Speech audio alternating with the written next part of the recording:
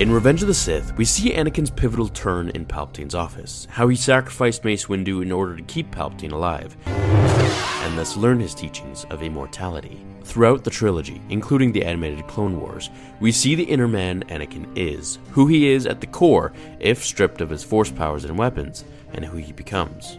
We see him as this gallant knight and protector of all things that are good in the galaxy, protector of children, and all things of positive energy. So it leaves one confused how he just so randomly killed the Younglings like it was a walk in the park, with no remorse whatsoever.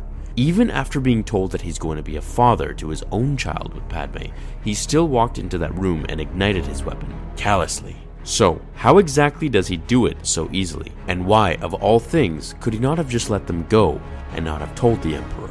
Let's examine this with a few sources, one of which being George Lucas himself, and the main one which will explain how he so easily killed them.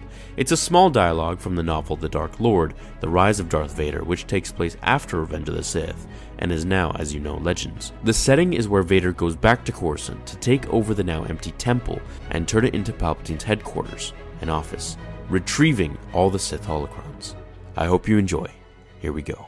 In his mind's eye, Vader saw his and the 501st march to the temple gates, their wrathful attack, the mad moments of bloodlust, the dark side, unleashed in all its crimson fury. Some moments he remembered more clearly than others, pitting his blade against that of Swordmaster Sindralig, beheading some of the very masters who had instructed him in the ways of the Force, and, of course, his cold extermination of the Younglings, and with them, the future of the Jedi Order.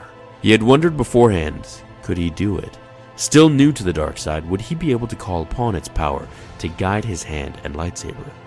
In answer, the dark side had whispered, "They are orphans. They are without family or friends. There is nothing that can be done with them. They are better off dead." But this recalling, weeks later, curdled his blood. This place should never have been built.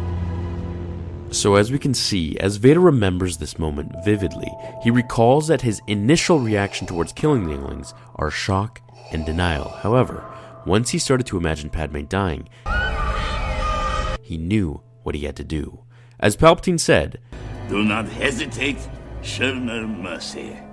This was a motto that helped fuel the Sith through their darkest decisions. I find Anakin felt some hesitation or doubt whether he could go through with it or not, because the small grain of sand within Vader that was Anakin still gleamed time to time, depending on the situation.